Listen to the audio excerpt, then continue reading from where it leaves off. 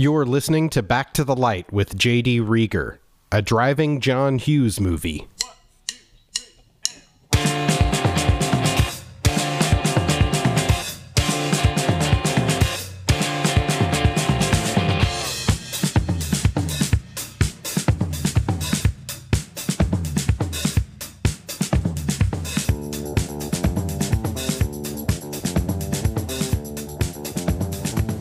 Hey everybody, welcome to yet another episode of Back to the Light. I am J.D. Reager.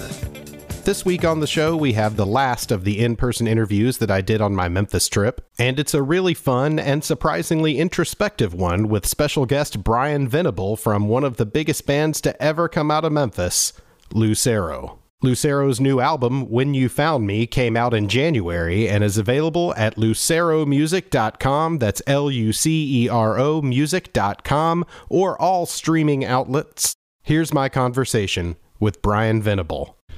Ooh, yeah. So yeah, thanks for meeting me here. Yeah, no. You're not in Chicago, you've moved. Where are you? I am in Chicago. Okay. Yeah. And you guys will be up there soon, right? Possibly in October or November. Yeah. I have qualified. I do not check the dates until right before tour because it makes it feel like I'm on tour forever. I'm pretty sure I've seen the advertisements for you. No, it's out there. I'm saying me personally. Yeah. I know we're going out for 2 weeks at the end of July. Sure. And then I'll do those. And then I'll come home. Because I know we're playing UK in January of 2022. So if I start trying to count the days, it's like, and that's just been the whole time. It makes it feel like you're actually home some. So when I was doing a little research for this, I asked someone about you, and they referred to you as, and I quote, "Oh no, the non-musical center of the Germantown punk scene." Wow, that is wildly incorrect, but I'll take it. How old were they? That would be the question. It's Graham. Oh yeah, no, that's He's a grown-up, and we're equal now because we're grown-up. I don't know if you ever, like when 3 years difference is crazy during high school, but in our age now, you're like, Oh, yeah. I mean, he was saying that you used to give all the younger kids who couldn't drive yet rides to the antenna and back, that was something. I did do that. Yeah. Man, we got I don't know if he was in the car. I know Pritchard was in the car. That's it. But we went and saw Sick of It All, DRI, and Nasty Savages at the Daisy. Hey, can you get just like a little closer? Yeah. Thanks, man. It's at my nose. Could I? No, we can adjust it however you like. No, I just didn't know if that effect. If it's making you sit up too tall, we can. No. I'm making. This is all for you. I'll sit on my head. I don't care. It looks good. It looks good now. But yeah, Sick of It All, DRI, and Nasty Savages, which is real funny because now I'd probably be more like Nasty Savages, but back then you're like, oh, this is gonna take forever. But it was quite possibly the loudest show I'd been to date. I couldn't hear nothing. And we driving home. I'm in that 60, and we got to get everybody. My thing is at the time I lived in Midtown. I had dropped out of high school. I was living at my dad's or had my own apartment. But I would still pick up all these kids because they were the crew.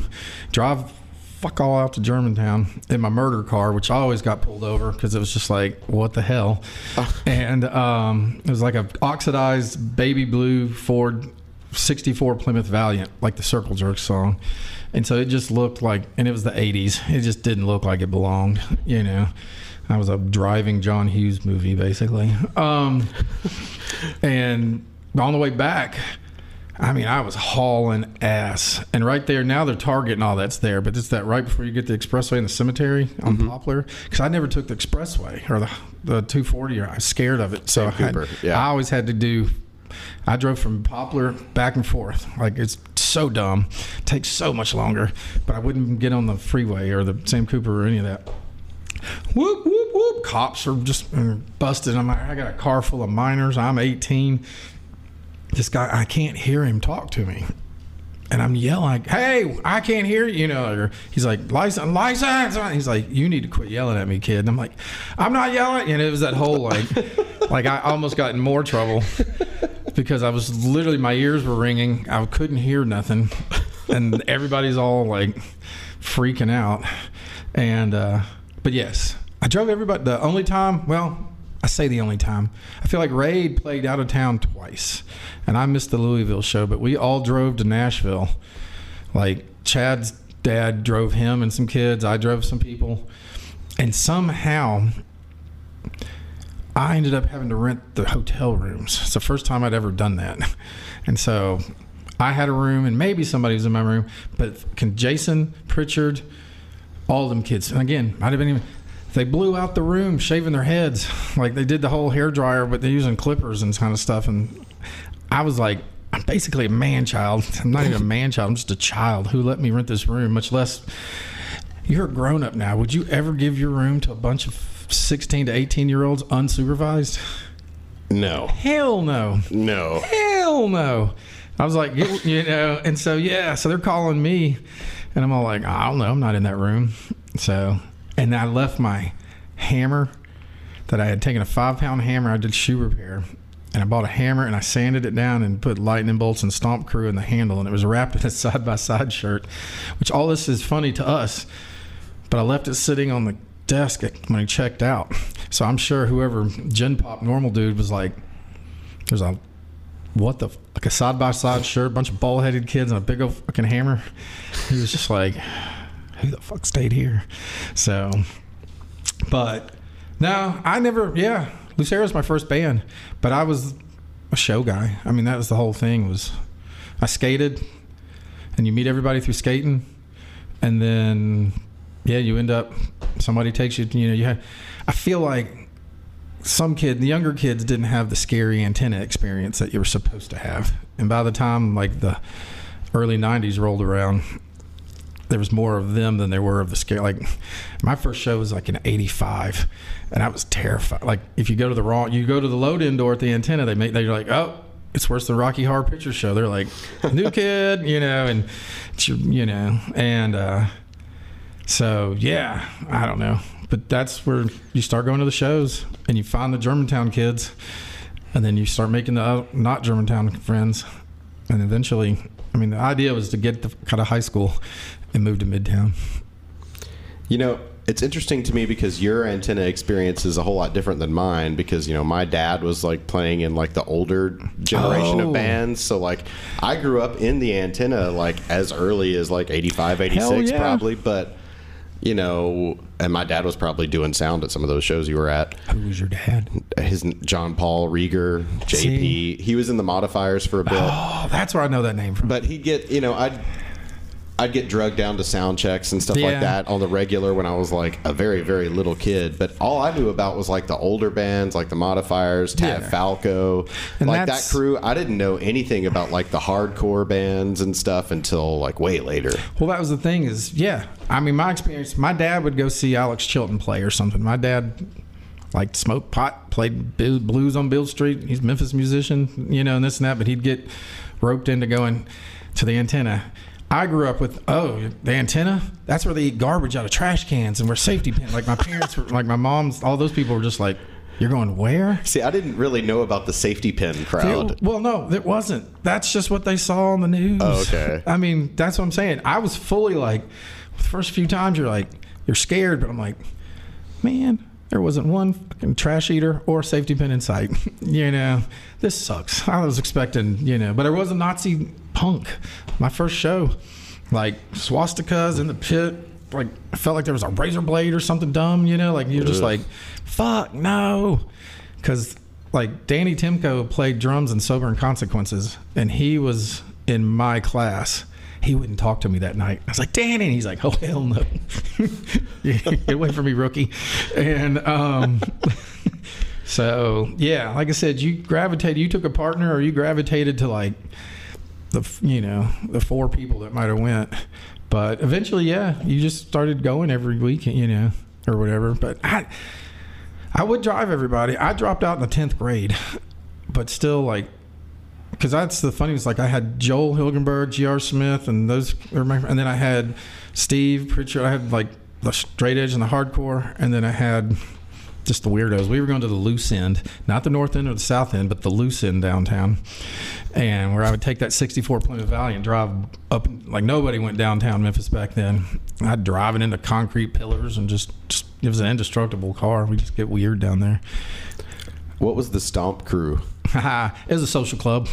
I feel That's a Steve Lovett question. But what was it?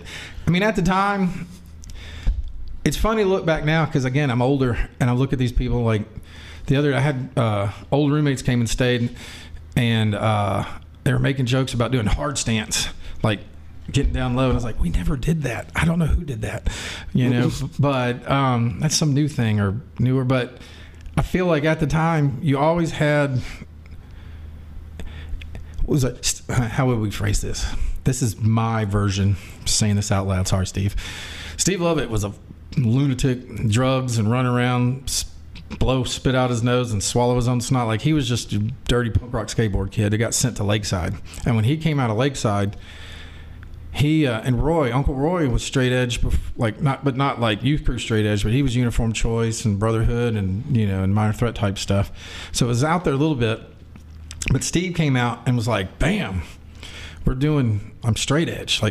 And they started One Way, and it was Gary Guy, Mark Whitlock, maybe Chad, and it's basically pre-raid, and all of a sudden everybody went straight edge. You're like, I didn't drink or do anything anyway, so it was like, ooh, for me, you could go skate with these kids, and they weren't going to go try to get blowjobs while instead of watching Sid and Nancy or something. You're like, let's go skate some more. And they're all like, there's these girls. I'm like, girls suck. Let's go skate. Which, like, damn. But, so yeah, you end up that. And then I think it was just, we looked like a swim team, man. It was just dumb. We were bald, wore hoodies, champion socks. Swim team. We thought we were tough as hell. Worst thing that ever happened was Jean-Claude Van Damme, and everybody started taking kickboxing and thought they were extra tough. Oh, jeez. But I'm saying, we were suburban white dudes who were listening to New York hardcore, California straight, but it was all straight edge. And in that group, the funny thing is, most of the kids in the Stomp Crew still hang out. So it was just, we wanted a tough guy name, and we did the dance where you stomped, I guess, but I don't know. We were morons. We were children. Didn't you also work at the donut shop for a while? I do. I have the sign in my house. Really? Oh, yeah. I'm telling you, you got to come over for coffee, because my house is basically a museum to all things Memphis in the past to some degree. I had to get off the Memphis 90s archive page because I was like, oh, I lived through it. I don't want to live through it again. But yeah, no, that was Katie. She worked at the donut shop. I'd moved. I had a little bit of a down period, which a lot of people don't like to talk about. Might have slept with somebody who played bass in a certain band's girlfriend and got in trouble. And kind of got ostracized. Got ostracized, and then ended up living at the Man with Gun House for a little bit, and then got kicked out of there. And then it ended up like your parents don't live. I might have been one of those people that are like, yes, wow, you're very pretty. Let's go and stay at your house for 3 or 4 weeks kind of scenario. It was the only currency I had, so to speak. And I ended up having to get out of town. And so I did undercover work for Pinkertons and had to spend 3 months in Jackson doing that before I had to get out. And then ended up dating my first ex-girlfriend's best friend. Whew, this all sounds bad when you say it out loud. And we moved back to Minnesota. And then I lived up there for a year. But when I came back, everybody had turned 21, and Cypress Hill and House of Pain had happened. So all my straight edge people all of a sudden were like, jump around and smoking pot and 616. And I was still just like, what the fuck? But Katie Furlot, Katie Kilo, she and her friend Sarah rolled up on me when Green Day played the Antenna, the last, when all the normal, you're like, who the fuck? I didn't know Green Day were about to blow up, but every fucking preppy out east did. They were at that show and they were like, are you still straight edge? And they were just getting my phone. I'm like, and me and Katie became friends, and I moved out of whatever house I was in, and we split a room. And she worked at the donut shop and wanted to move from cooking donuts to working the counter, so she got me that job. And so that was like 6 years of, it was great. Like, you could take off for 3 months or and come back, and somebody's going to want to go on tour and do all that kind of stuff. But yes, I worked at the donut shop. That's a lot. I'm sorry. No, it's good. At what point did you start to consider that you wanted to do more than just go to shows? You wanted to play? Man, I had 3 things I wanted to do. I wanted to write. I've always wanted to just be a writer. And then I started doing the zines, and they went from like goofy found trash zines with Chris Cummings to me traveling. So it was like, best pinball in the world all over, to stream of conscious rant, to basically boil down into poetry. And you're just like, oh, and there's that weird like, I'm doing poetry now. Somebody should stop me, but it's amazing now. But in my mind, I wanted to start painting or drawing so I could illustrate my own things. But I had 3 things. I wanted to do zines, do a 7-inch, and be able to like paint something, or, have a painting thing. And so there was a point where like I really don't like his heroes gone. Carl's all, like in Pig Pat and everything, but Burdette Incorporated, car fire as far as I'm concerned. But, and I was just getting really disillusioned by what was, because Memphis punk rock used to be fun. That was the beauty of it. You just man with gun, taint skins. It was all Alice Donut would come, and you were like, you could be tough, but you also had this element of whimsical, if nothing else, but still dirty and gritty and whatever. And then like, I love William, love Cop Out, but he wanted like a Discord scene, and and he wanted, and then everything got real serious, and you're just like, man, this isn't like Los Crudos came and played 1297, and we were all out back playing kickball with Los Crudos, and Billy and all them are all like, the show's happening, you need to watch the show. And I was like, this is punk rock. We're playing kickball in an empty field behind in downtown Memphis with the touring Latino band. This is great. This is so many cultures and so many things. How could you miss out on that? I'm saying, go back inside if you don't want to play. Quit yelling at us. And so, yeah, there was just a weird thing. And then I found you don't find these things anymore, I fear. But I legitimately, somebody threw out a pile of records, like just set them on the curb. Buck Owens live, Joe Jackson, some other, I can't remember, but those were like these huge, all of a sudden it was just like, Buck Owens, all I'd known from him was Hee Haw, the other part of the duo kind of comedy. And I was like, this stuff is amazing. And and then at some point, it's like, you listen to like Leonard Skinner and stuff, whatever's on the radio when you're a kid. How old are you? 42. See, that decade might have made a big difference. I don't know. But when I was a kid, you listened to Rock 103 and they played all this stuff. Oh, yeah. I totally grew up on Rock 103 and the Wake Up Crew every single morning. Well, see, they would just, and that's, for me, it's like, I heard Leonard Skinner as a kid and was like, this is kind of awesome. Not knowing anything, just being like, oh, I like that. And later on, that's the other one. It was the live for the one for the road. That's why I discovered that. But it was this huge. You're like, who throws away these? Like, take them and trade them, or I'm just saying, they were a pile of records that hadn't been rained on. And so Leonard Skinner was like, oh shit, and I was kind of like, okay. And that led you down Jimmy Rogers. Like the Leonard Skinner is the gateway, if you let it be. I hate Hank III. I hate all this weird pageantry about rebel flags and weird stuff, but I had to go through it to some degree. And so but yeah, and so all of a sudden I was like, I feel like they tried to get me to, like, Graham's band, one of them, Alex Westfall, ended up singing for Pure Blood after some, but they tried to get me, and I was like, I don't know fucking words, man. I like to run around and push people down and scream. I have no idea what they were like, you don't know any of the lyrics? I'm like, I don't know the lyrics to anything, I was just talking to JB about Pure Blood in my last interview. That's funny. Maybe it was the other one. It's funny it comes up again. There was 2 of them, because and basically Graham and somebody played in both, like there was Pure Blood and the other band. And Alex ended up singing for one, because I think JB always sang for Pure Blood. I'm not sure. But I never wanted to play music. I just like going to shows. I like the crew aspect of it to some degree. And so, but yeah, all of a sudden it was like, okay, I want to do a country band. I want to do a Southern rock band. No idea, you know. And it took me 3 years before Ben fell for it. Everybody was like, "Oh, Brian doesn't know how to do shit. Don't listen to him." And so, yeah. And it was supposed to be not even tongue in cheek. I just wanted to make. I didn't want to. Lucero got way bigger than I ever thought it would. I figured we'd. And the lid was on. Shh. It's so clean in here. Oh, you should have seen me sweating all over the place last night at practice. We had to mop it up. That's fine. I didn't do it. So yeah, I don't know. And then I bought, Matt Bradley was moving, who played in Superstar, and I bought, I want to say I bought his basement head and his 115 cabinet.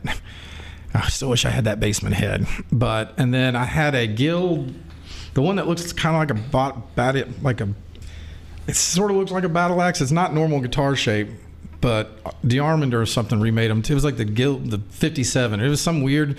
It was wired together. All 3 pickups were wired together with speaker wire. It sounded like horrendous ass. And I think I practiced with Ben and everything, but I was like, fuck it. I'd go to the library and I would Xerox sheet music of songs that I liked just to learn chord shapes. And because I never learned any of the songs. I don't know any cover songs. I just don't see the need. Like, it's a weird, like... I mean, unless you're playing it in the show. Well, yeah, no. Like, we played 2 covers or 3 in Lucero, but it's like Henry's learning to play... Kiss the Bottle, what else?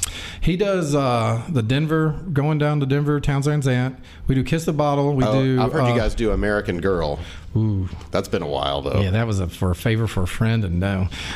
We do If Only You Were Lonely by the Replacements, Kiss the Bottle, and we used to do Please, Please, Please by James Brown. Oh. And sometimes we do... That's an interesting, different kind of choice for you guys. You know, that's the fun part. None of us listen to the music that we play, if that makes any sense. Like, I didn't know there was something called alternative country. That you guys don't sit around and listen to the old 97s? Not really. They're real nice guys. But don't tell them. Oh, I don't mean to diss them. I actually love a couple of their records. No. Like, I'm saying I've listened to them in the store before. But they have the quintessential Americana band name. Yeah. And that was, Ben wanted to call Lucero, freaking frack. Diamond State Heartbreak. And I was like, absolutely not. Like, if we were going to be a band for 3 months and then, you know what I mean, or whatever, but Lucero was dicey enough. That was like, we had a show in 3 days. Did you guys ever hear from the Mexican artist Lucero? If she was younger, like more Shakira aged, it might have been an issue. Like, I'm being legitimate. Like, yeah. She was basically Kylie Minogue of that. Do you know what I mean? Like, she was doing... Yeah. She was older. A generation or two older. She was doing soap operas by the time we hit. She would still tour, but it wasn't like... Nobody was like, hey, 46-year-old Latin lady, let's overtake America, you know? And so we got real lucky with that. But yeah, no, I just, at some point was like, let's try this.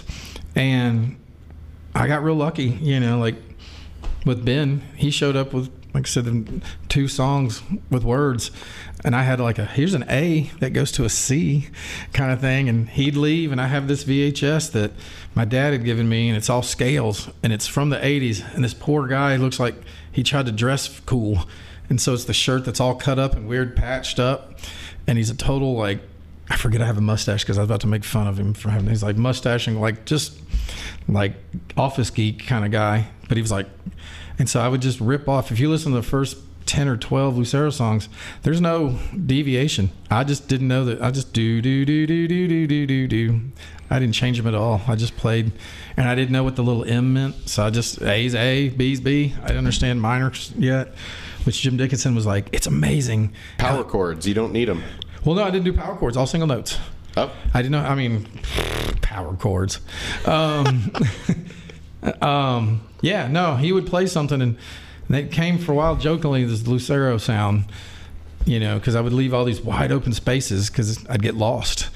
And I only played when he sang. I didn't know, technically you're not supposed to. It's like, I'm going to sing, and then you fill in a little bit.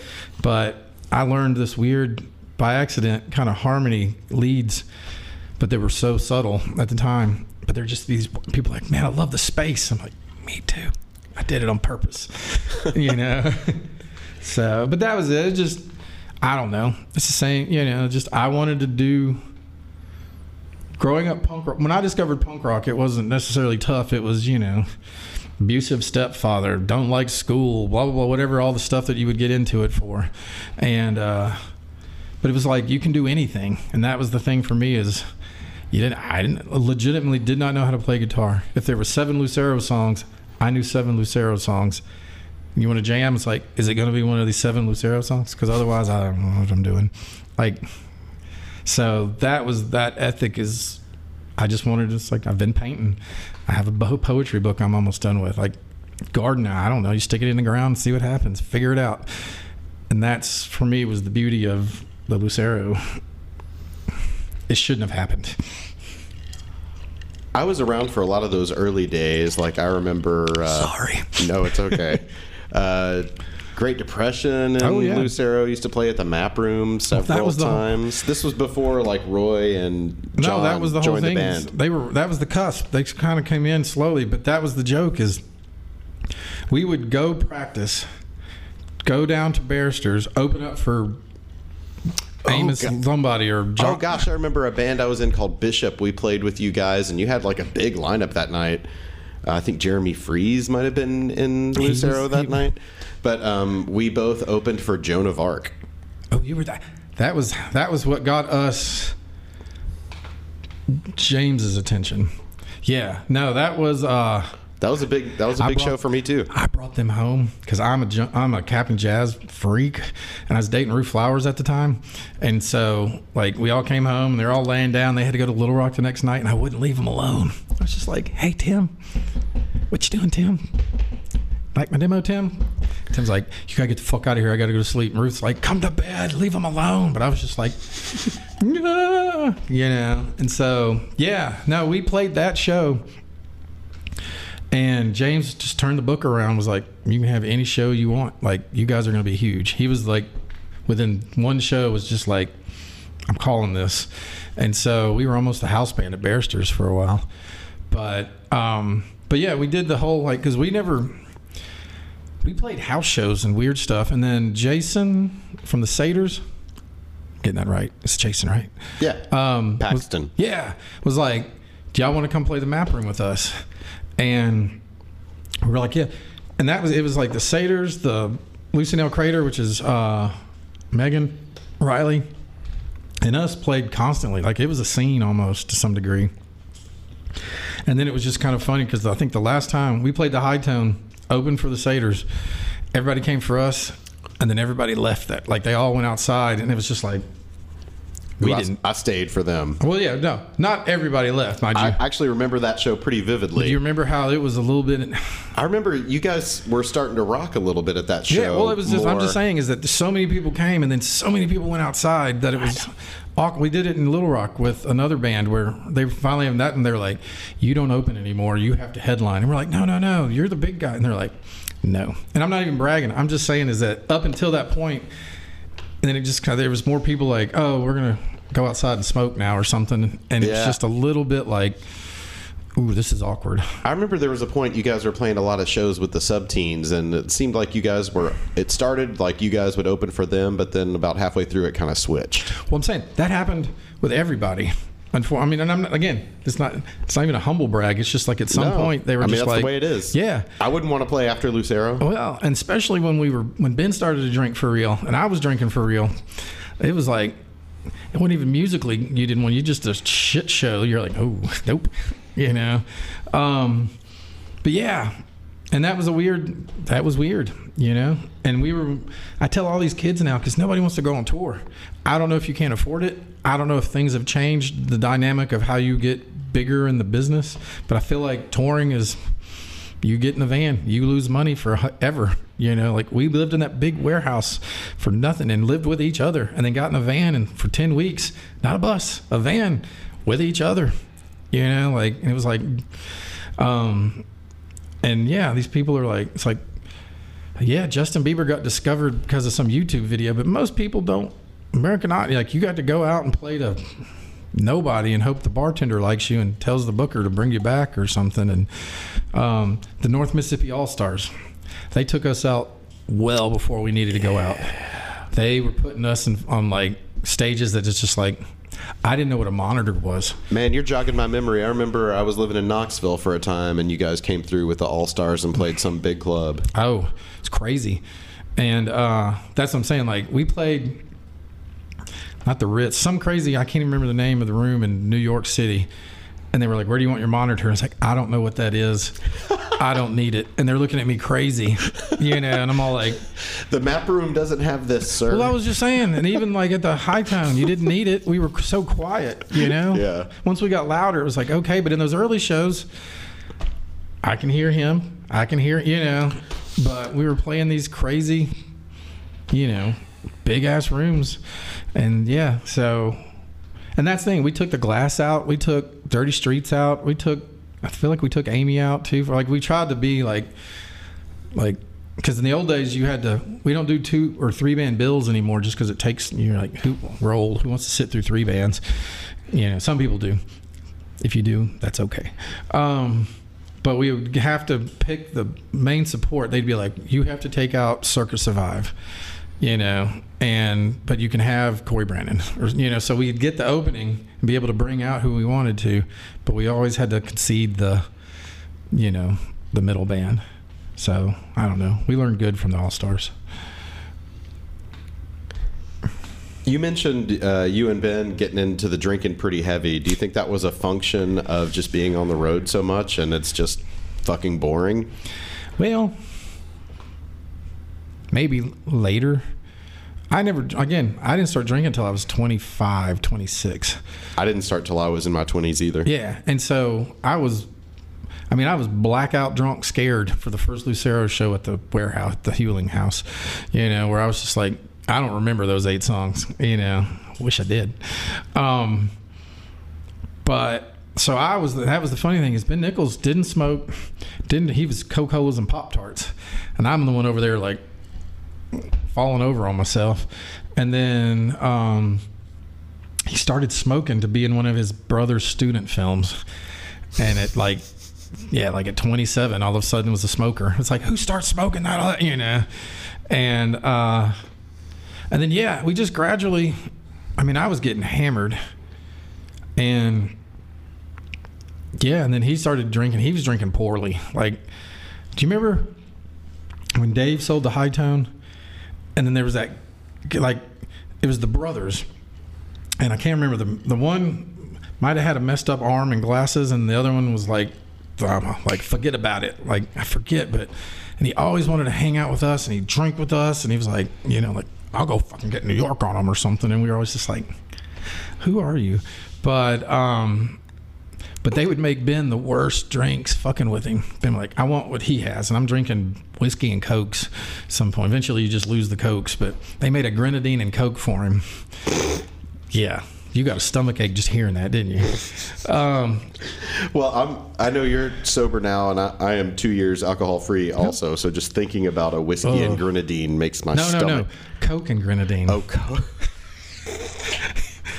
They were fucking with him, and he knows it. And Ben Nichols gets all like, fuck you, I'm gonna drink the whole thing. And I'm like, why? Just throw it out and go get a real one. Like, I don't know if you were around during Red 40 days.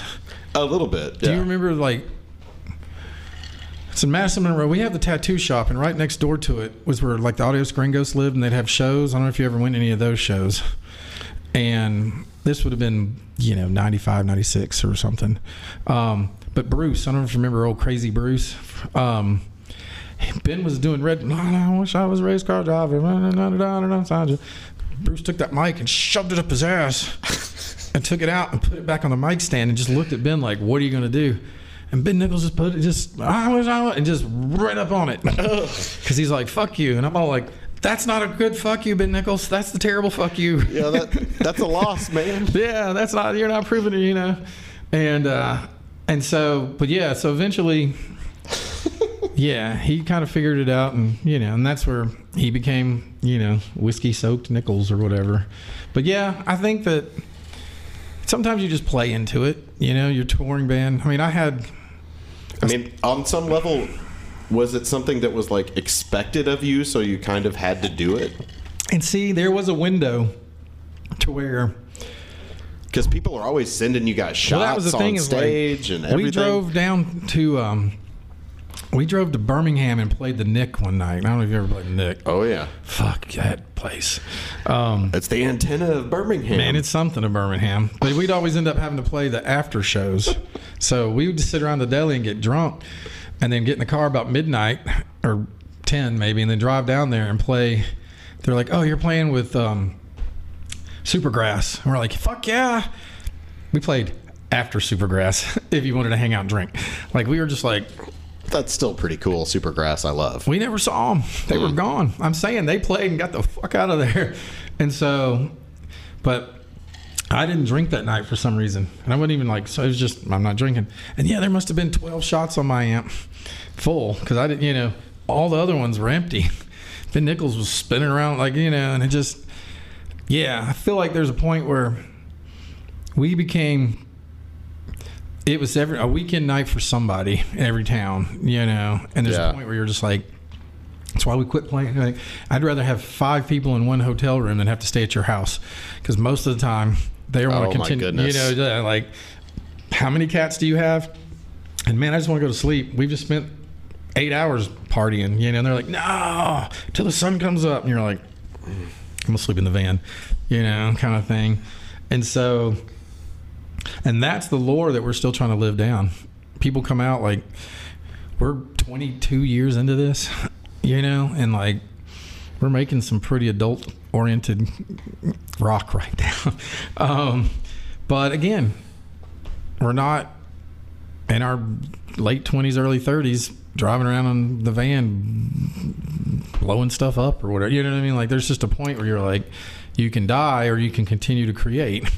And right now, we're continuing to create. But so many people grew up, like, I was in college, and man, like, play the old stuff. Where's the white T-shirt? Whiskey, whiskey, whiskey, whiskey. And you're just like, you want to watch me get naked and fuck your wife? Give me the whiskey. Otherwise, leave me alone.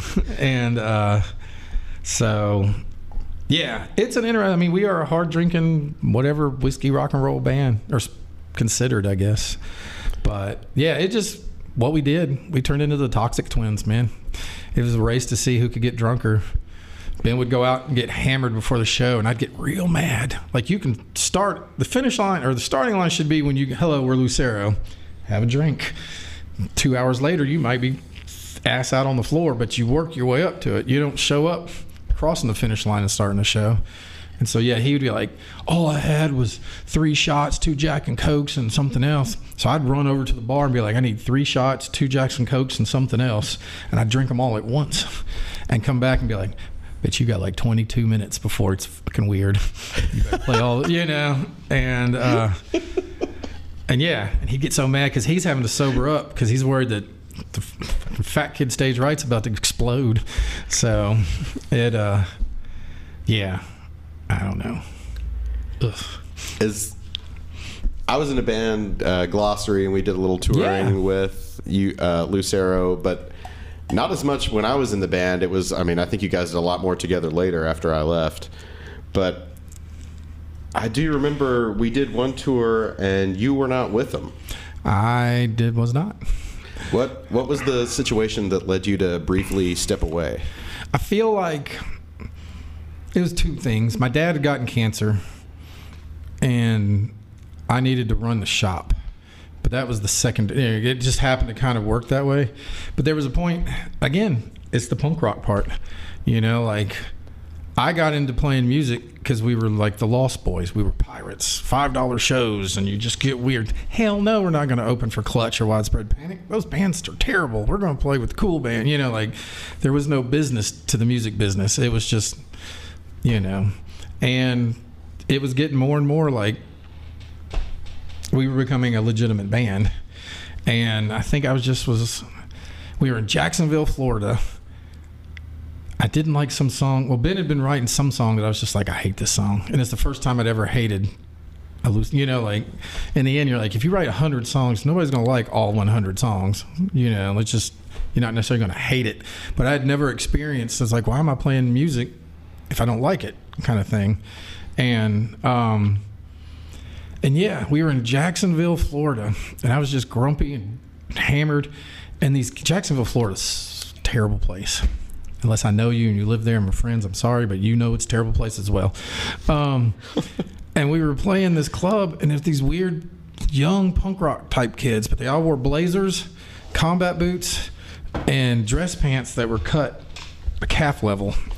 And they were like hoedown moshing during our set. And I was just like, I'm done. You know, like, what are we doing? You know? And so, yeah, I was just like, this is not fun. And again, I didn't understand what we were like. I never wanted to be a rock star. I didn't know we were going to do it for a living. I never understood the concept of doing it for a living. And so, yeah, that was just a weird, like, and then I was done. I didn't even touch a guitar for it was 9 months, 10 months or whatever. And then, what was it? They went through, Steve tried to play with them. And Selvage? Yeah. He played one tour with them. When I was with him, it was a guy from Little Rock named Todd. Well, Todd, man, it's just might as well pour it on the fucking floor, shouldn't I? It's where it wants to live. Yeah, and that was the whole thing is Steve did it. And I think there is a hierarchy to the Lucero that's different, or not different, but that's how that, like our job is to make the song sound better. I have no point in my life I wrote one Lucero song and it got recorded and it's an outtake, you know, and I'm okay with that. But I've never been like, oh, I want to sing harmonies, or I want to be like, it's not Sun Volt and Wilco, whatever that, Uncle Tupelo or anything. There's no, yeah. And it could have, if I was writing them good enough, I guess I could have, but I've never had any, I just want to play guitar, man. I like playing guitar with Ben Nichols. I like playing guitar with Roy Berry. You know, these are the only people I've never really played like with other people. It's like the Beatles. It's a weird thing. I've never played with any drummer but Roy Berry. I've never played with any bass player but John C. Kind of, you know what I mean? Like, yeah. So for me to ever play with somebody else is going to be wild. Like, this is so crazy. I don't have any clue what you're doing because I know everybody's nuances and everything. And so yeah, that was an interesting thing is people would join thinking they were going to like input, and it's just like, oh no, I mean, you get to put your guitar stuff in, but as a whole, you know. And then Steve was like, this isn't fun, and Ben was drinking. Like, that's the other thing you don't understand. If you're playing with a band and all of a sudden every night your lead singer halfway through the set is on the ground, at some point you're like, I like to drink, but this isn't fun, kind of thing. There was some very clear and noticeable tension between Ben and Todd. Yeah, Todd at some point, because that's the thing, Todd came from the Paper Hearts. They could have been a hit band. Like, Todd was writing, like, that one Paper Hearts song, I think they would cover and let Todd sing if Ben got too drunk or whatever. But, ooh, that was gross. Edit that out. And now, I remember I think it was like 2 weeks, we were out with that lineup of the band, and there were some pretty epic. And that's what happened is eventually Todd was just like, this isn't fun. There were some epic scenes. Like, I remember one time, like, Todd refusing to come back on stage with the rest of the band, and the whole rest of the band, like, yelling at him from the it was weird. Well, I'm saying, I missed all that. Whew. But, and then when he quit, the Against Me tour came up. And I was just that's where they didn't have a guitar player. And I guarantee you, I think Mary Cullen finally talked Ben into letting me, because I was like, I'll just do the Against Me tour. I love Against Me. I won't go out with Against Me, you know. And I think they tried every guitar player in the tri-state area before Ben would be like, okay, fuck it, you can come in there, you know. And I think I was about to sell my amp. And he came in the record store and was like, don't sell your amp. You know, like, it was definitely like, motherfucker. I remember I had a voicemail that I even recorded and saved for a while from Ben asking me for John Murray's phone number. Oh, no. He totally, because John Murray played on the one record I didn't play on and did the solo. Yeah. He straight up was just like, he did not want me back in the band. You guys really dodged a bullet there. And his new record, I didn't know he's like guy, but the songs aren't so bad. But he's playing with some like weird. No, I can't comment. Oh no, I don't know. I'm just saying. One day I was like, something popped up, and it was like his ex-wife, and I was like, who is that? And then I was like, he's still alive? Holy crap! And then I not only still alive, but that's a good response. And so I was just completely blown away that he has a career with like red house painters type people. Like it's a weird. Yeah, it's bizarre. If you want to, we had a huge. I went down to play South by Southwest with him several years ago, and we had a huge falling out. You can watch a video of us playing together at some South by South showcase, and you can see like the look of misery on my face. It's hilarious. Well, see, for me, he was the goofy guy that would come to the record store and hang out and be like, "Hey, bro," you know. I had no idea that he was the fedora scarf wearing songwriter, but yeah. So heroin addict. That there too. But that was the whole thing. So he was calling everybody, and then I play, and it was like, oh shit, that's what Lucero sounded like, and everybody was like, fuck. And halfway through the Against Me tour, I was like, really, I was working at the record store. I was having bands on Wednesday night come in and play where you were not allowed to even be mic'd, like it was acoustic, and I would record. I had Rain and Sound guy, Greg. I got an amazing set of him just acoustic without mics or nothing. Oh, I was like, I want to put this out. And he's like, nah, it's not very good. And I'm like, you're crazy. But then the Glass did all these different bands. I had my dad come out. I was like, record store guy. And then, I remember seeing you at the shop all the time. Well, I've been saying that's just what I did. And I lived and rode my bike and all that. And then when I went out, I was like, man, this is fun. I miss this. I'm not doing any, like this is my baby. I found everybody. I know Ben would have done music, probably been famous without me finding, but I was like, and so, yeah. Then I just was like, okay. And that was it. But yeah, basically we all know each other's, put up with each other's things. And I'm like, have fun, like you want a real guitar player? Sorry, you got me, kind of thing.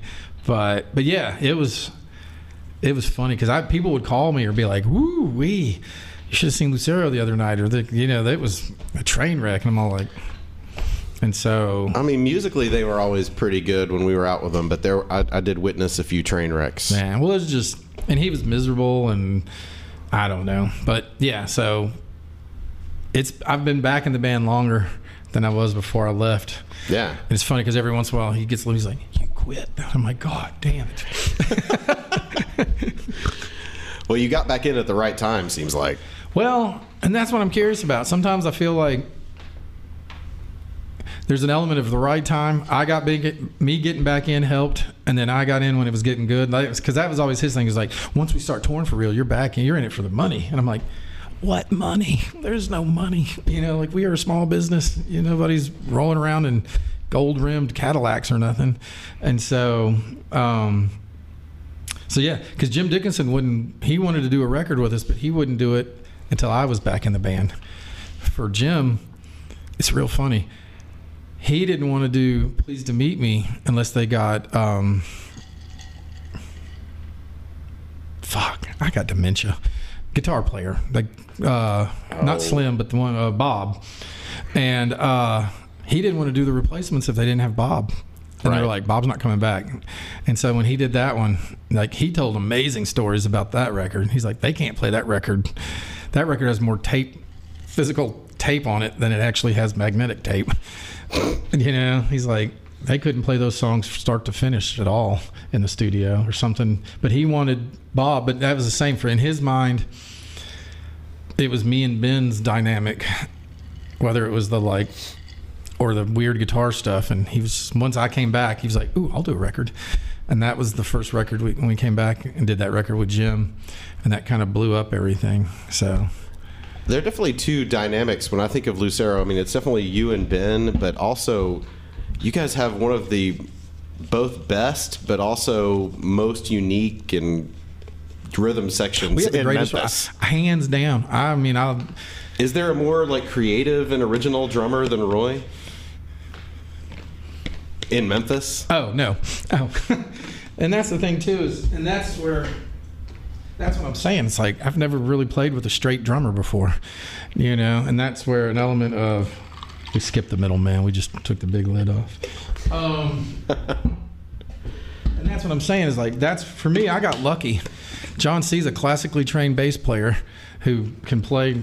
It's just like people comment on his bass playing like that's not normal, you know, like he's doing things. You're like that doesn't sound. Oh, it works. And he lays back in just the weirdest places. And it's great. And then Roy. I mean, we started the band. I was like, okay, I got Ben, and then we got. That's where we had Shane and Jeremy. We had Jeremy Freeze on bass and Shane Callahan. No, was that his name? Callaway. Yeah. Sorry, Shane. And he and that's where we just basically had the first show or two, and then I feel like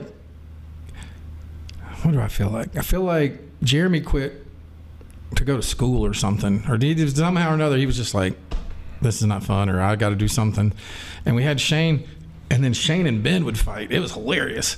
But then, because then it ended up being me, Ben, and Reiko on violin, and then we got, I feel like we got John and then Roy, because we were recording these demos, the attic tapes at my dad's house, and as we got people, we were putting them on there. So like you do in the studio, you put the drums on last. And sure. But we all just sat on my dad's couch watching Roy try to. But that's what I mean. Like, we had to practice. Everybody wants to practice. And at the time, it was just like, man, if you'll play with us, you're in. Like, what is this tryout shit? Who tries out? Like that, you know, like it just never occurred to us. And Roy, I mean, it was like, side of the drum, hit the center block, and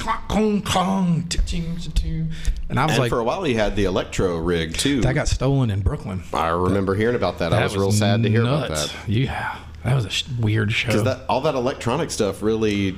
What's the record that it's on? Tennessee. That's like got a ton of it on there. It really takes that record to a whole different place. Yeah, no, it was great. It just. But that was the thing, and so I was like, we have Tom Waits as drummer. In my mind, we had the weirdest, you know. And so, because you can kind of understand Roy now. He's actually able to emote better. But when we first hung, he was just like, and Ben was like, what did he say? I'm like, hold on. He says yes. Or, you know, like it was kind of, and we came over, because he lived in those apartments. They used to be gray, behind Hughes. I don't know what color they are now, but the brick fourplex, where it was Jeff Evans, Roy, Nick Diablo, and possibly somebody. Isn't Jack Oblivion in there now? Or is he might still, if he's still in there, that's been like 20 years. I think he was, last time I checked. No, I'm just saying but we would practice at Roy's. But we came over one day, Roy was like passed out in his chair, asleep, but the loudest industrial music just blaring, like that Panasonic ad, whatever that tape, you know, like with the guy getting blown back. But he was but he looked like it. But he was, and we were like, I think he's dead. Like we had a serious conversation about leaving, because we were like, it was like, I mean, I can't, like, you can't hear even to think, and we were like, Roy, kind of thing, and we were like. We didn't know him. This had been like a month or so. It was just like, because I got a firm rule. If you die somewhere we're hanging out, I will drive away and be like, man, I can't believe what happened. It's terrible, but no. It sounds like a good rule. I mean, I'm just like, we used to climb the buildings downtown, and G.R. Smith was a Boy Scout, and he'd climb on the ledge because he's all daring and everything. I'm like, if that wind blows you over, I'm going down. I'm driving home. I didn't know you were that sad. It's a shame you took your life, but I'm not going to sit around here while this happens. It's because I'm a terrible person. But yeah, he finally was like, and it scared us to death, you know, because for a second. So, but yeah, that's the thing is, I think there's a weird dynamic with me and Ben. And again, I mean, that was Jim's whole thing. Like, you can't have Lucero without us. And I think it got kind of shown with Steve and Todd. But again, I don't want to put any more importance on it. You know, it's like, but everybody kind of had to. Ben's the songs, but we make Ben's songs weirder or blossom. Yeah, and I think that's because that's what's different than a lot of people start a band and want to be like, I'm going to be the lead singer. I'm going to write the hit. And it's like, man, I'm stage right. I'm just going to hit my marks, and then I'm going to go in the back and make a sandwich. It's going to be great, and that's what I enjoy doing. And so I think that was one of the things too, is our job and what we love to do is make the songs, like you said, I guess blossom. That's a good word. I need to write that down. Time out. Before we get back to Brian Venable, I have a few things I'd like to tell you about. My new single, Back Off, comes out this Friday, August 6th. That's me, J.D. Reager. I have a new single coming out this Friday, and you'll be able to find it at jdreager.bandcamp.com or backtothelight.net. We also have several Back to the Light related live shows on the books. August 7th in Evanston, Illinois, I'm playing an acoustic festival called Quiet Fest. August 10th in Chicago, Arthur is playing Sleeping Village. August 20th in Memphis, we have the Back to the Light listening party at the Memphis Listening Lab, and a late night gig at the High Tone with Arthur, myself, and Gloria Sabor. Finally, August 21st in Memphis at DKDC is the Loose Opinions release show. As always, to support me and the show, visit patreon.com/JDReager. Backtothelight.net will get you updates on everything. And now, the ad.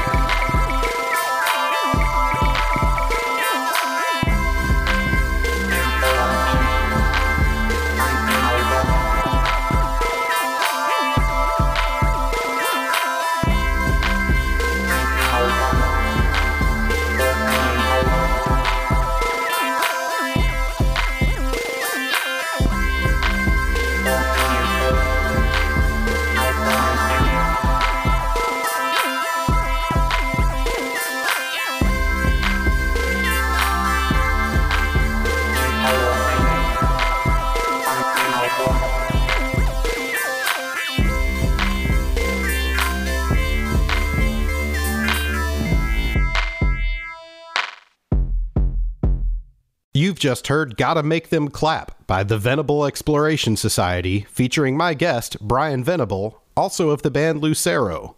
Let's get back to our conversation with Brian. I like that you have questions. Oh, I am a prepared interviewer. I was like, what's he? Oh, he actually has questions. So, yeah, tell me about, you mentioned you're 9 years sober? Yeah, 2014. But I don't do meetings or anything. Yeah, I didn't do them either. I basically, at some point around then, I went blind on tour, and from diabetes. And I was at my heaviest. I was 276 pounds, drinking a bottle of whatever, Jaeger or whiskey a night kind of thing, and eating like a vegetarian trucker. And so, yeah, I had to quit drinking. I still did pills. I loved pills. I love pills today. I don't take them, but man, the drinking I could quit in a heartbeat. That stuff's gross. But yeah, and so I quit drinking. My wife at the time had not quit drinking, and then yeah, like a year later, we found out that she was doing the stuff, all kinds of stuff, and we got her clean, and that's when I gave up pills too. And then she went into meetings. I was push-ups and math problems kind of thing, and then there was a bad experience when she left with the meetings kind of situation that soured me on meetings. And I'm like, it's the inmates running the asylums basically or something. And yeah, it does a lot of good for a lot of people. No, I know plenty of people who it's helped, but for some reason, I picked up one of the AA books, and just all the God stuff just doesn't jive with me, and it's no judgment. No. And it's again, I've been studying Sufism, like mystical Islam, for the last 3 or 4 years, and I struggle with, in the end, it's all free, but it's always for the greater one. And that's just the punk rock weird, like, yeah. I grew up Southern Baptist. My atheist streak is deep and and so I struggle with faith Church in general. of Christ. Ooh, yeah, that's a nasty one. Yeah, and so yeah, it just kind of, I don't know.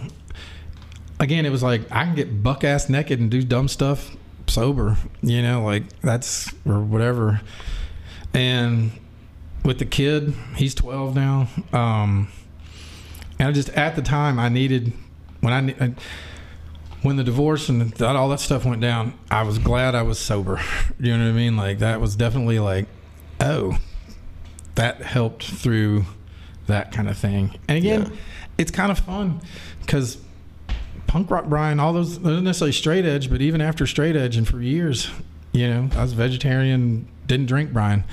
And I made zines. I did things. I traveled. I could get $100 and I would go out for 6 months at a time, just off the mercy of people.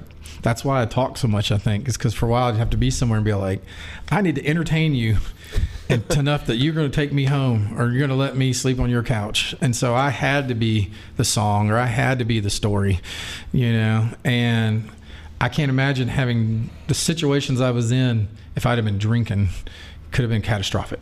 Life ending. And I started drinking because of a divorce, and that didn't go anywhere good. Yeah. He's like, I'm going to put a few rounds through that guy's car. And you're like, everybody's like, and so, yeah. But that's, and that's kind of the thing is, again, I don't miss drinking as much.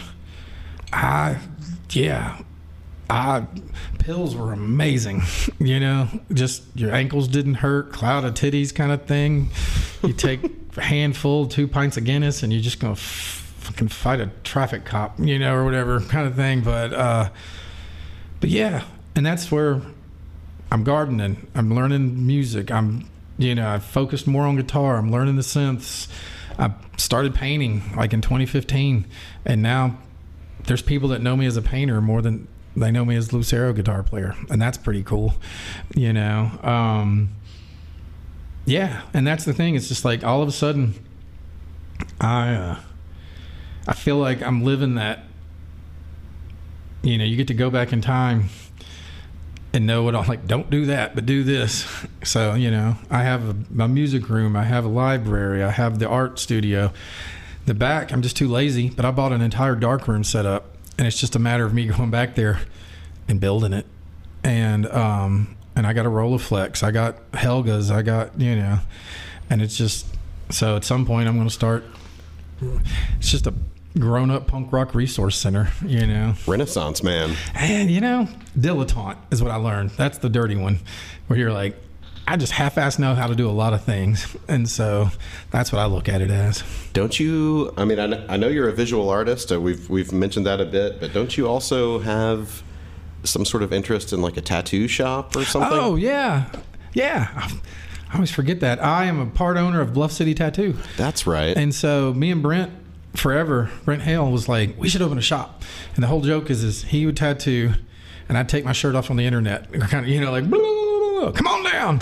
And then, yeah. And then at some point I made friends with these people from Virginia that moved here, Derek and Meredith. And we kind of all just went in together. And yeah, it's been 3 years. We're on year 3, I think. That's cool. Actually, yes, year 3. July is our anniversary date. I don't know if it's going to be 3 years. I think we're in the 3rd year. So I don't know if that's the 3rd or 4th. Math is not my forte. Was getting through the pandemic a challenge for the business? At first, it was a little bit like, okay. Brent would come in and do appointments. The other people that worked there were like, we're out, which is understandable. Yeah.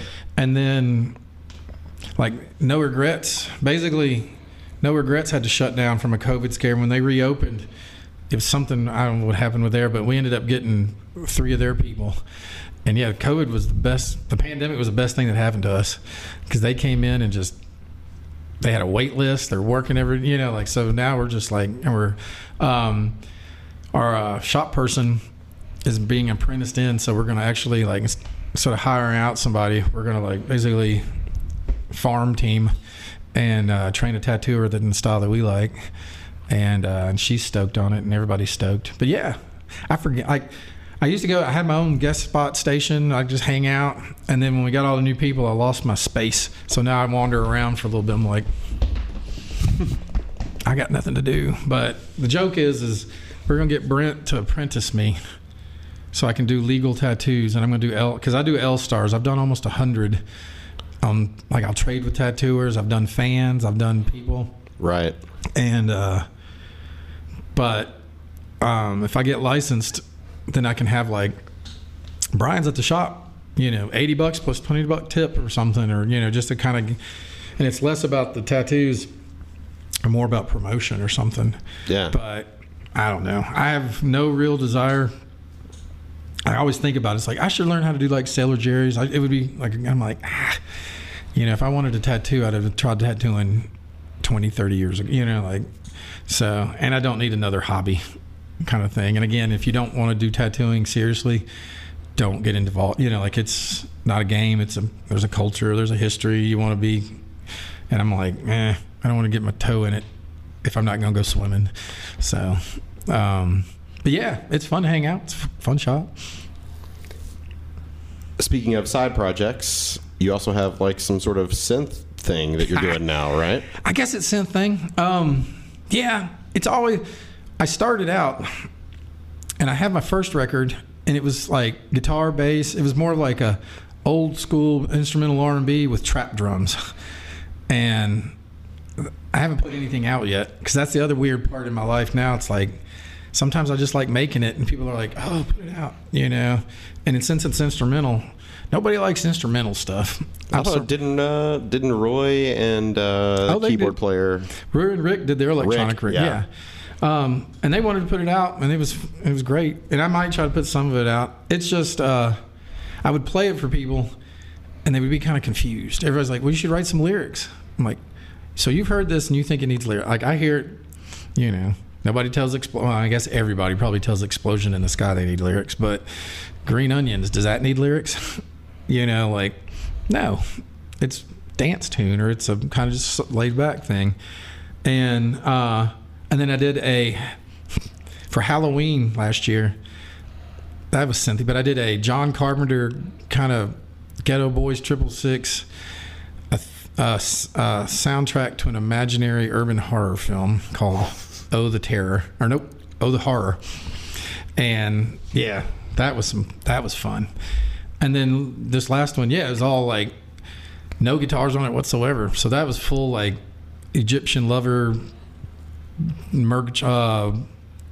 Murgatroyd, kind of thing, Nucleus kind of thing. So I'm fully into this weird window of electro that's kind of pre-rap or early rap that was more dance, Yeah. And nobody get, like, some people are like, oh, Soul Sonic Force or this African Bambata, but most people are like, oh, that's like Trans Am. I've never listened to Trans Am. I thought they were on Thrill Jockey. I thought they were just some cool, like, indie rocky kind of band, but I guess they make fun dance records or something, supposedly. I've never heard them. But yeah, I got fake robot voices on it, and and I'm struggling with most of the people I know, white tattooed bearded singer-songwriters. And I'm like, man, I wish I hadn't made fun of all them ravers back in the day, because I just, so they're all like, that's neat, I don't get it. And then I give it to some of the dancey electronic people, and they're like, well, that's neat, I don't get it, because I'm doing 2.5 minute electric dance songs, so it boggles both people. Like most dance stuff is like 45 minutes or some kind of long dance cuts, and I'm doing basically these weird pop songs where I now have a real vocoder keyboard, one of those Behringers, and I'm going to do a real, like, get on down kind of fun stuff. But at the time I was hitting the weird vocoder key, so it sounds like a foreign language, but you're like, it's almost saying something, but it's not, and that makes it fun. What's the name of the project? Right now it's the it's my last name, Venable Exploration Society, which that was my catch-all for everything at the time. I had some other fun, Magnolia something sound system, and everybody's like, you've been pushing this other thing forever. And so the idea is like people could come in and play, and it'd be like Ringo Starr's All Stars or something, like, or whatever. But and the new stuff I'm doing, I'm bringing back instruments, trying to create this. My goal is to make this weird heavy drum machine sample synthesizer and pick up one of you Americana boys and make you write songs to it that were all about trucks and trains and love or whatever y'all say. You know what I'm saying? Like, oh, dude, I would love to try. No, but I'm saying I want to be able to, like, here's this track, because I'm a nothing. Have you heard it? Did I send it to you? I don't think you have. I'll send it to you. Because I'm nothing. My first love is melodies, and I mean, there's hooks galore in this stuff. Everybody that hears it's like, oh shit. So it's not German Teutonic, just a drone. Like, and that's my thing, is I feel like somebody can play guitar around this and hear these melodies and sing. I don't know. The thing is I've spent the last year I'm on the cusp of something fun, almost kind of Joan of Arc-ish, where, or that kind of is where I'm coming from. But yeah, I don't know. I learned Reaper. I asked 10 people what they used. 8 out of 10 said Reaper. And if 8 out of 10 or 6, I said Ableton or something else, that's what I would have. I need one. And generally I need somebody that I can be like, how does this? I still don't know how to punch in. I've made 3 records. And so you just nail it? After, like, sometimes the 20th or 30th take. Yeah. It's kind of old school. Like, I have now learned where I'll play and stop and then space it so you can work with it. But my friend Wes looked at it. Wes Graham worked at Sam Phillips. He's now, and he just laughed because I handed him this, like, 8 tracks, and none of them stopped. I was like, I don't know how to. For me, it's like, I want to make music. I don't have time to stop and learn how to use the tool. I just want to make music. And that's kind of how I learned guitar. That's how I learned to paint, how anything. It's just like, fuck it, we'll figure it out on the way down. And so now, yeah, I'm trying to be a little bit more like, because there's more things that I'm hearing that I want to try, but I don't want to lose that sense of innocent, not knowing what it, like that, I feel like is what makes some stuff that you really love. It's like, if you learn it too well, your neural paths or something. You can overcomplicate it quickly. Yeah, and that's the beauty of it. It's just because some of it I don't know how to, like it would drive me nuts, because I would go boom, boom, tack, like boom, tack, boom, boom, tack, and I'd try to program it, and when you hit play, it's like boom, tack, boom, tack, and I'd be like, motherfucker. So I'd sit there for 3.5 minutes with my fingers. And so when you hear pretty much every drum on this new record is me going boom, pa-tack, boom, tack, boom, pa-tack. And then if I messed up, it's like, son of a... and start over. So I feel like it's kind of like Sun Studios and those 2-track sessions. It's like, so there's that element, and it humanizes it to me because it's not machine perfect. So you get a kind of because sometimes if you listen well, you're like, oh, we missed. And I was just like, fuck it, put a symbol over it or something, but yeah, I'm having as much fun right now learning this stuff as I did when I started Lucero, because it was just the beginnings of Lucero. I didn't know how to play. It was just open creativity, and there's, nobody to tell you you're doing it wrong. Although eventually somebody will tell you. But, and yeah, so that's the beauty of it. It's just, we're coming out of the pandemic. I'm looking to be more social, because even before the pandemic, I was like, I don't go to shows anymore. Not because of the I wasn't going to shows 3 years ago. I'm like, it's dark, it's late. What time are you going on? Oh, no. I'm in bed by 9:45 every night. That's one thing I love about Chicago, I got to tell you, is that we run shit on time up there. Yeah. And that's what the other thing is. People are like, come out to the show. It starts at 10. I'm like, you lying sack of shit. It's just funny because I feel more like that Germantown punk rock kid that didn't know nothing. Like, I felt like for a minute I was having a midlife crisis, but I was like, I don't want a red sports car and be 20 again. I legitimately feel like I'm 15, discovering every day there's just some kind of new, I'm like, this is awesome. This is awesome. So I'm having a blast, but in that same breath, I want to have, you're like, okay, if I'm having a blast, let's go find 6 other people and see if we can all have a blast. Yeah. So, but then we're going back to work, so that's going to be the other problem. It's like, I'll be back in 2 weeks. Don't forget about me. Obviously, Lucero is a busy band, on the road a lot. You have a lot of side projects, business interests, but you're also a dad. How do you find the balance? 1 Mississippi, 2 Mississippi. Okay. I feel like the one thing I got lucky by is that he was 11 or 12 during the pandemic. I couldn't imagine having a 3-year-old in the middle of all this. But realistically, when I'm not on tour, he's number one.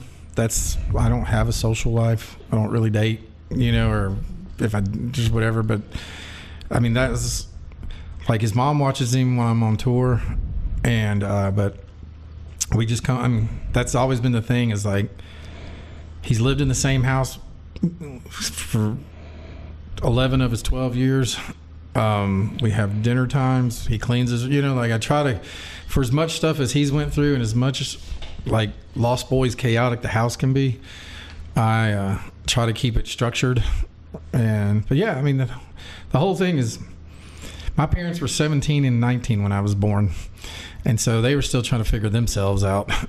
But I feel like me being in my 30s when he was born, it was like, I want him to have a strong parent structure. And that's the thing is, but again, there's times when it's like, hey, I'm going to go to Nashville, play a show, I'll be right back.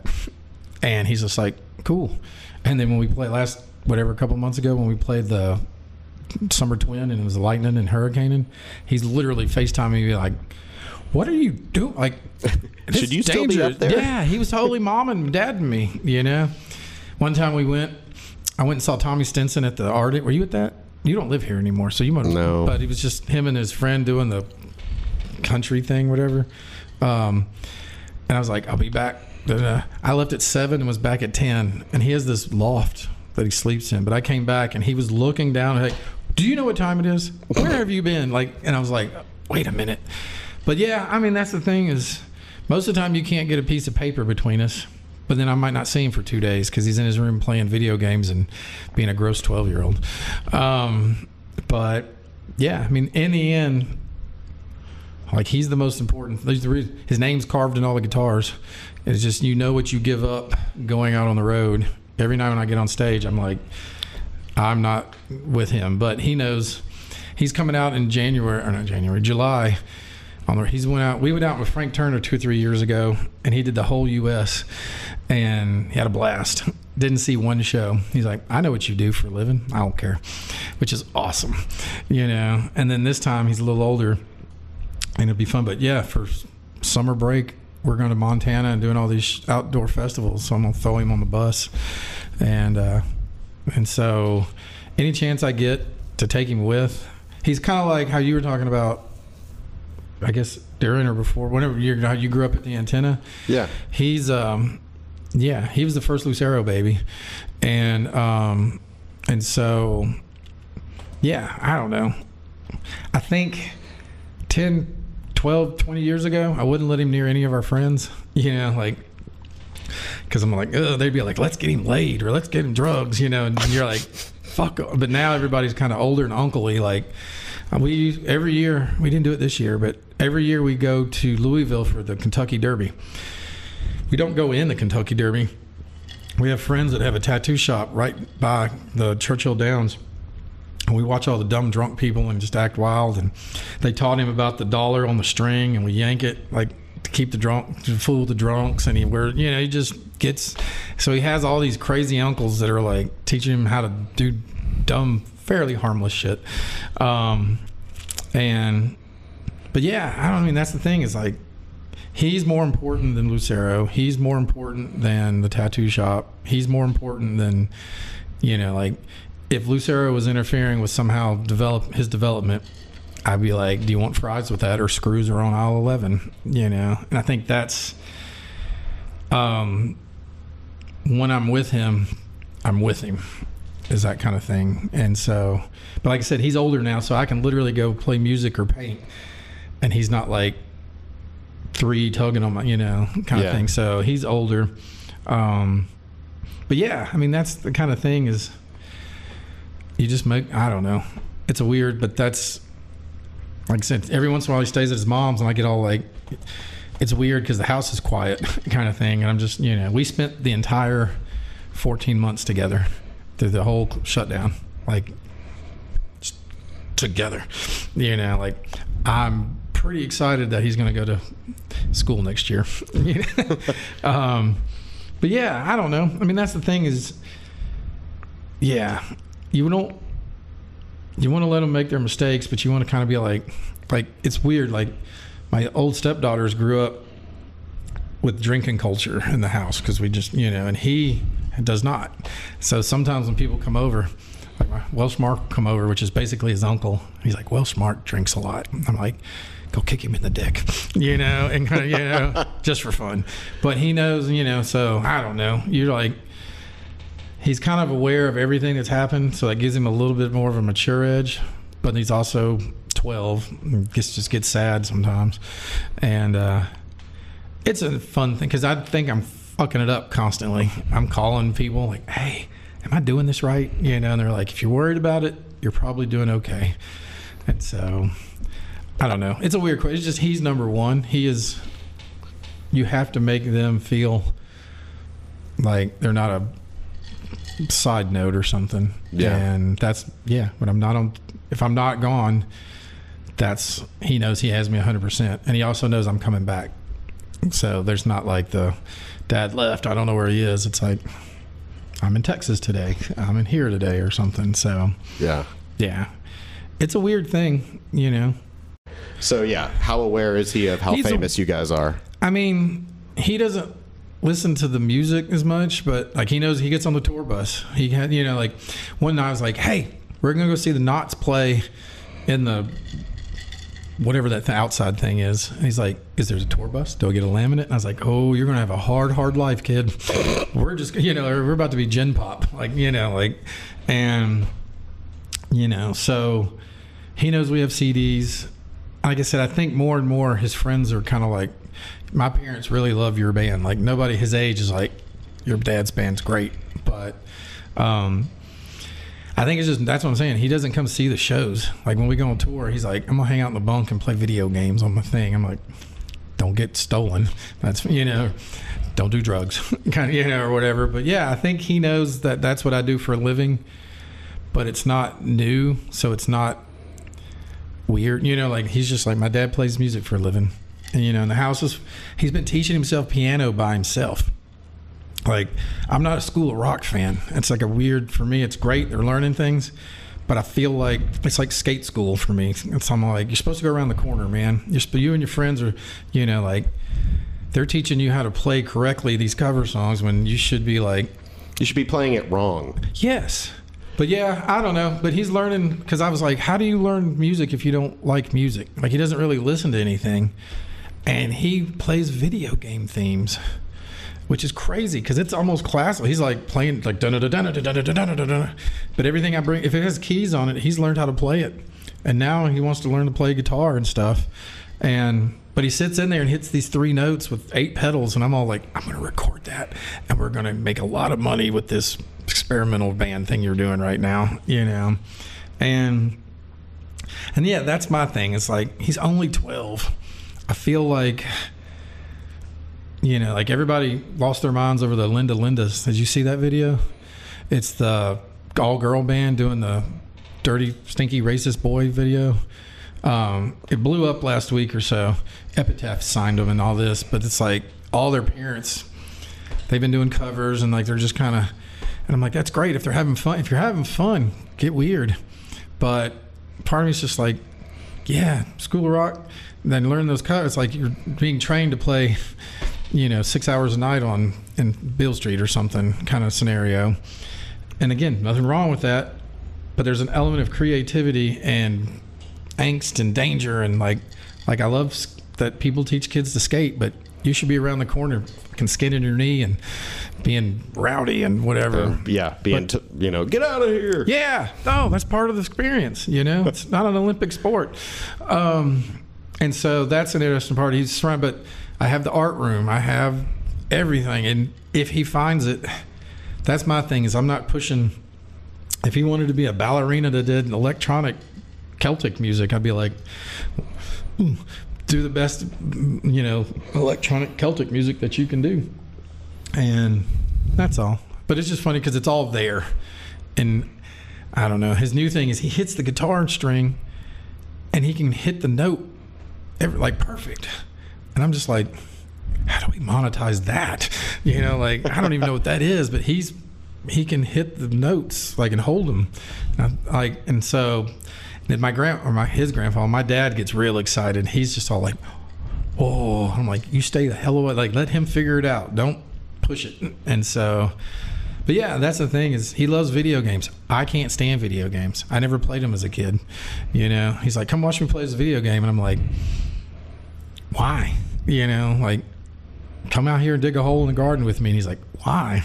And so, but yeah, it's just awesome. I have to yell at him, but most of the time we just hang out. Like I said, he's at that age, you know, his hair is like down to here now. It's ridiculous. And he knows he finds things. Like I have these butterfly knives and he found one and was just like, how does this work? And I was like, when I was a kid, he went on YouTube.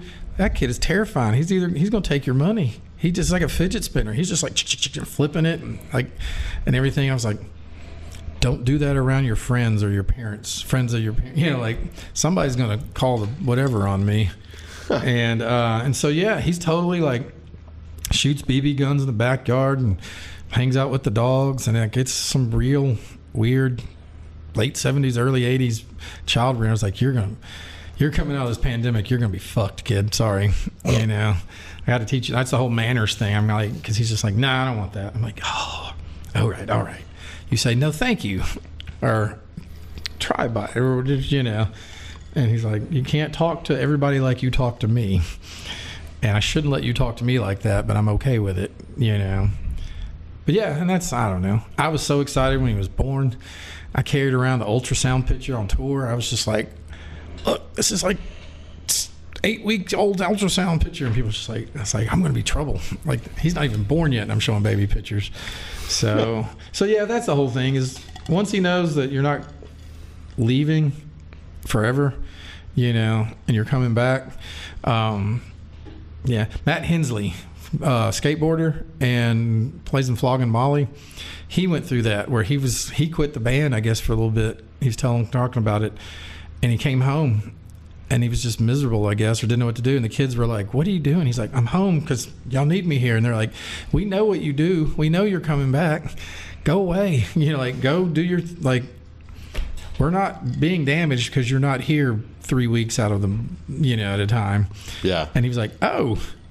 And so he went back out on tour. But I think he thought he had to, like, do all this stuff, you know. And everybody parents differently, I guess. I don't know. But I just feel like growing up with such terrible step parents and wonderful. I have a wonderful stepmother and parents. And like I said, my parents were teenagers. They had no idea how to raise me, you know, and grandparents were like, oh, eat the other ice cream. They did not help the whole like learning rules and boundaries. And so, yeah, it's just, I mean, and again, tons of people, I mean, the Judds or whoever, all those people, they take their kids out on the road. All those country guys take the Judds. Well, it's not the Judds. It's the Dixie Chicks or the whatever. You know what I'm saying? Like, there's like people that take their kids out, you know. I like Garth Brooks. I think he's a lunatic. Like, legit, something might be wrong with him because I watched all those specials. Did you watch that little series on him? No. Man, you should, because he's so, like, crazy-eyed and, like, he'll do the whole, like, blessing and a curse. I kind of gave up on Garth with the whole Chris Gaines fiasco. Well, again, but the whole trick is when he's talking about how he quit as a parent and a person that travels, he straight up bought the land and the mom lives on the other side, and they straight up was like, I'm done until they get out of high school or college. Like, that's like, if you got the money, but that's a kind of dedication that's just like, oh crap, you know, that's pretty. That's cool. Yeah, you know. And so you see certain people, you know, I know plenty of people that see their kid like twice a year, and you're like, you know, but otherwise, I don't know. I play music for a living. It's a day job.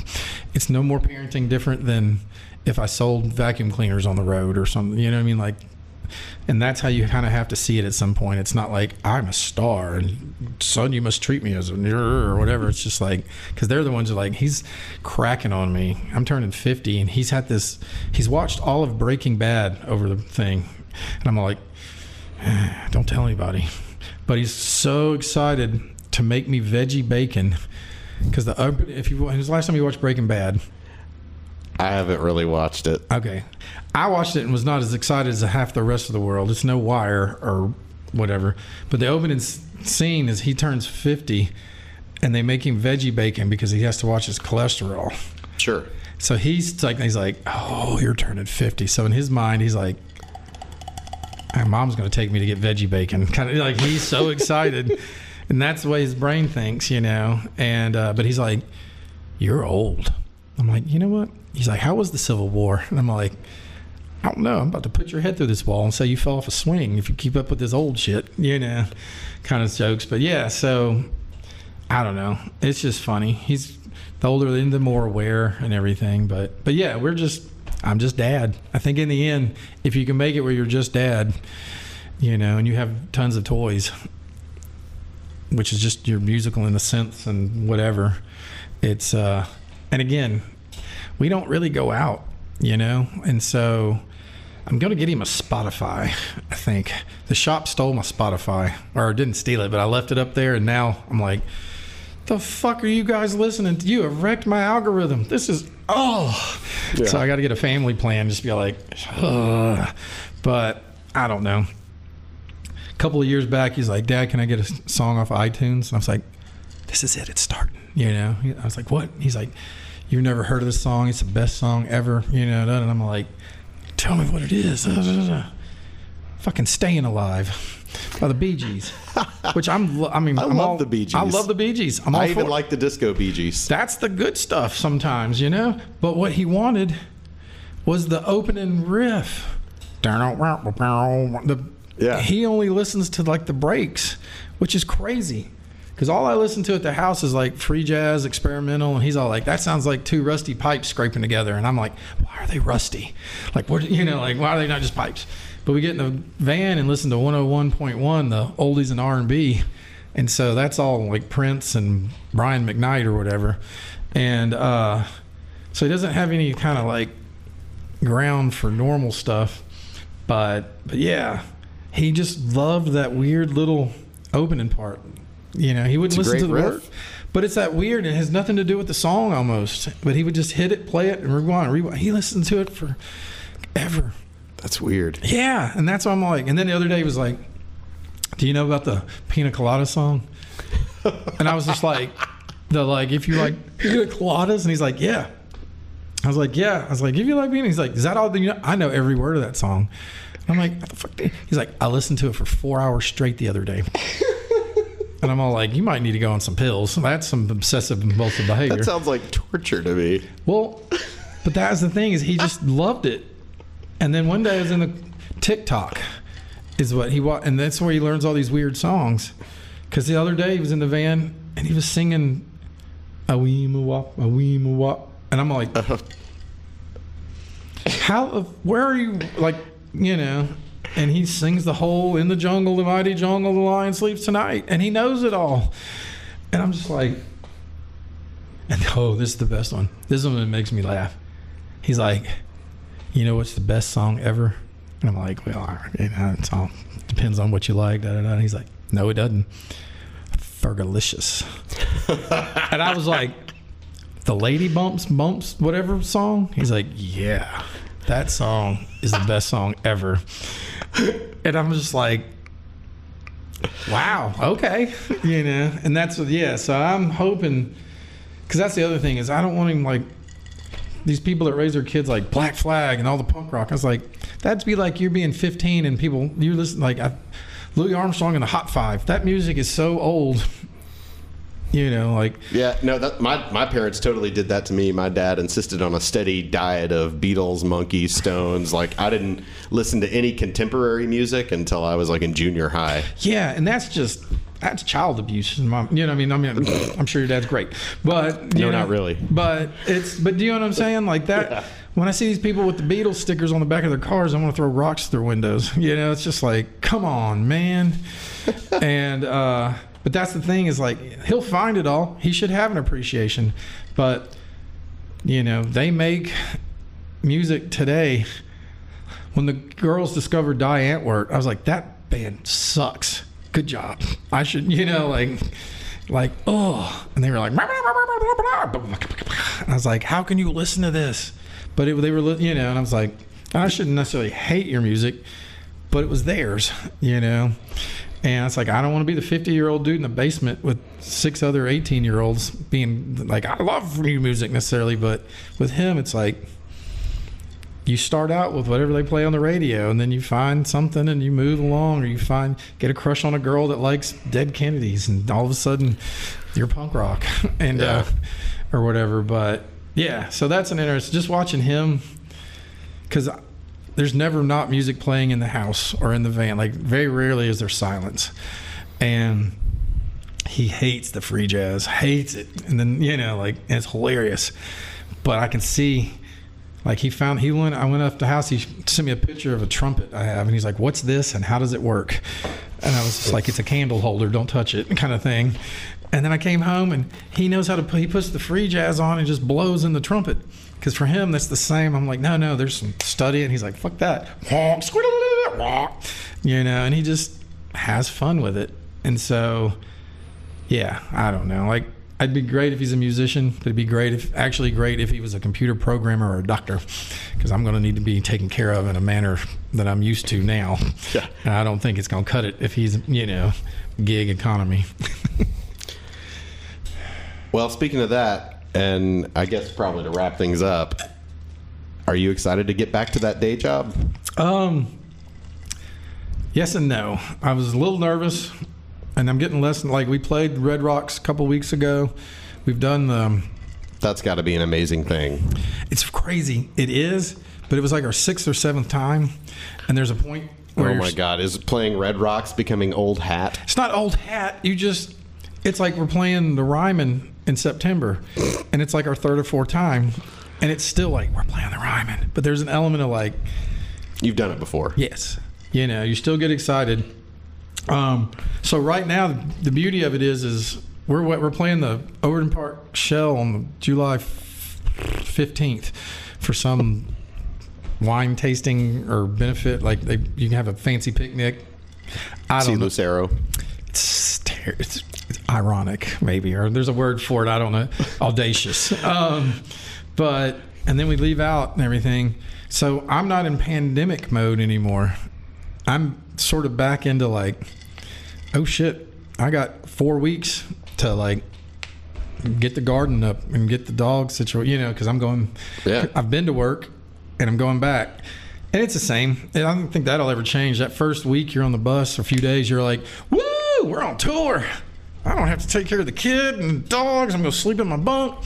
And like 4 days later, you're like, well, I've done that. Can we go home now? Yeah, I wonder what the kids and the dogs are doing. Yeah, no. And so that's where it always is you get excited, you go out, and then at some point it just kind of becomes rote. And then you get on the other end where you're like, 4 days till we get home, 3 days till we get home.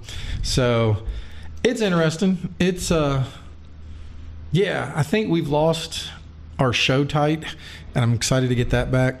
Like, we've been doing these live streams, and Ben has us doing 2-a-days kind of thing where we're like practicing 5 hours, 4 days before the show. Yeah. And it's like, we know the stuff, but we're sloppy, even if we're not sloppy. And he's like, I don't understand. I was like, because we're not playing 80 shows to 200 shows a year. There's a point where I could literally be asleep thinking about taxes and something and just muscle memory alone. And we don't have that anymore. And so, so that's going to be, I don't know. Again, I think because I was reading some Facebook posts where people went to see St. Paul and Broken Bones last night or some show. And a lot of people were like, it was weird. It was stressful. Like, I'm not used to being, and I think a lot of people are going to have to get used to actually, again, was it take 3 months to change a habit? And we had 15 months of like, don't go inside, don't touch nobody. So we're all a bunch of slapped babies on Christmas morning going, I ain't touching that present because I get hit every time. And so, so that's kind of like, but I don't know.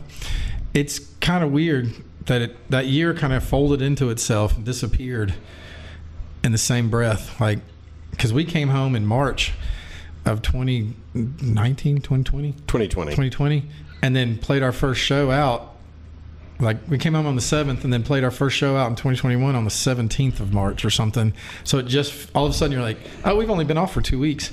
Not a whole year.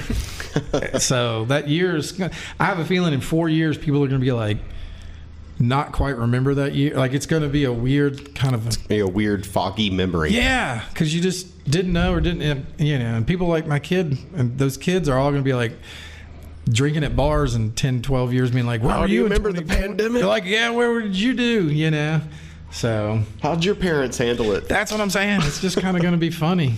To close the show, let's hear another of Brian's tracks from the Venable Exploration Society project.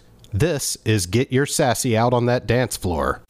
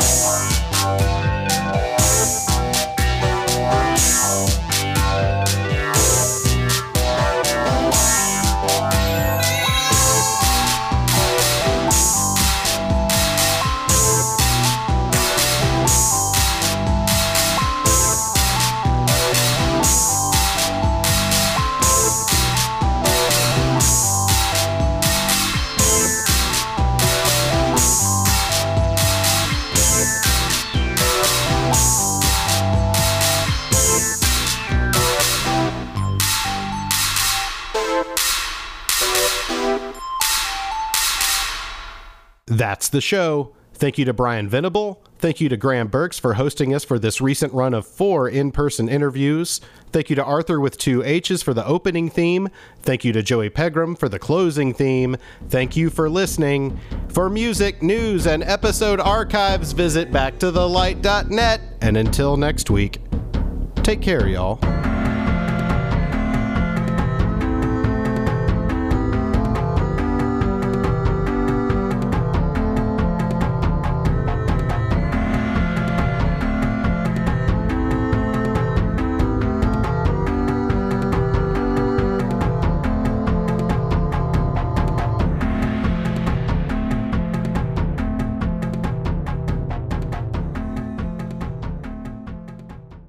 Part of the Back to the Light podcast network at backtothelight.net.